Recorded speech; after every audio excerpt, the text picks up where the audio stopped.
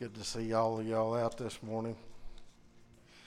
Isn't it nice to have a spring this year? That's been fantastic. You know, the Bible is full of promises that we as believers can claim. We've got the promise of heaven in many spots, but in 1 John 5, 11, and 12 is one of them. We've got the promise that nothing can separate us from the love of God in Romans chapter 8, 38 through 39. We've got the promise that all things work together according to His will, according to His purpose for those who are called.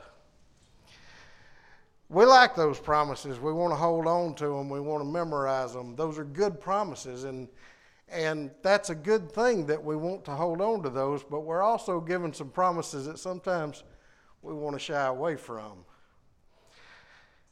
John 15 tells us that the world will hate us because it hates our Savior.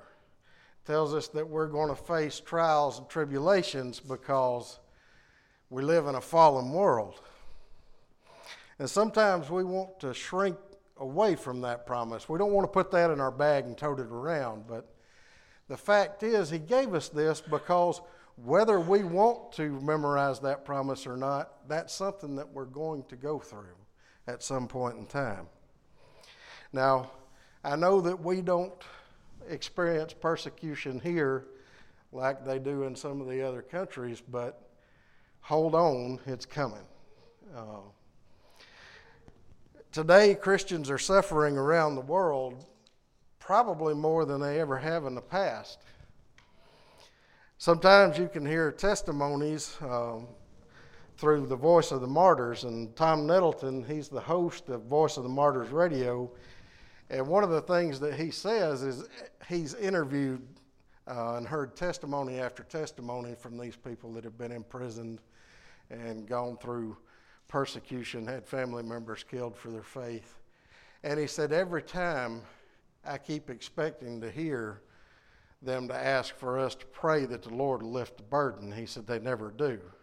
They never ask for prayer to lift the burden. They ask for stronger backs.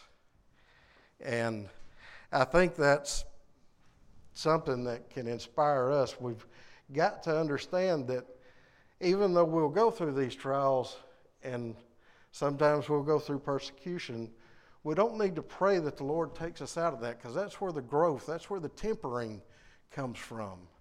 That's where we walk out our faith. But pray that we get the strength that we need to go through it. John chapter 16 and verse 33.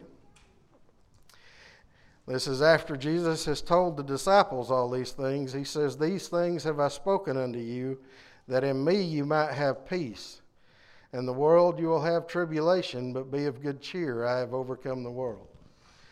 I think it's wonderful that we serve a Savior that even in these times of suffering because we live in a fallen world, or in these times of persecution because we live around fallen people, that we can know peace while we're walking through these things. And that we know that in the end it'll all be worth it because we serve one who's overcome the world. Dear Heavenly Father, we thank you this morning for the opportunity to come out to your house and study your word. Lord, we know that there's those in the world that don't have the freedom that we do.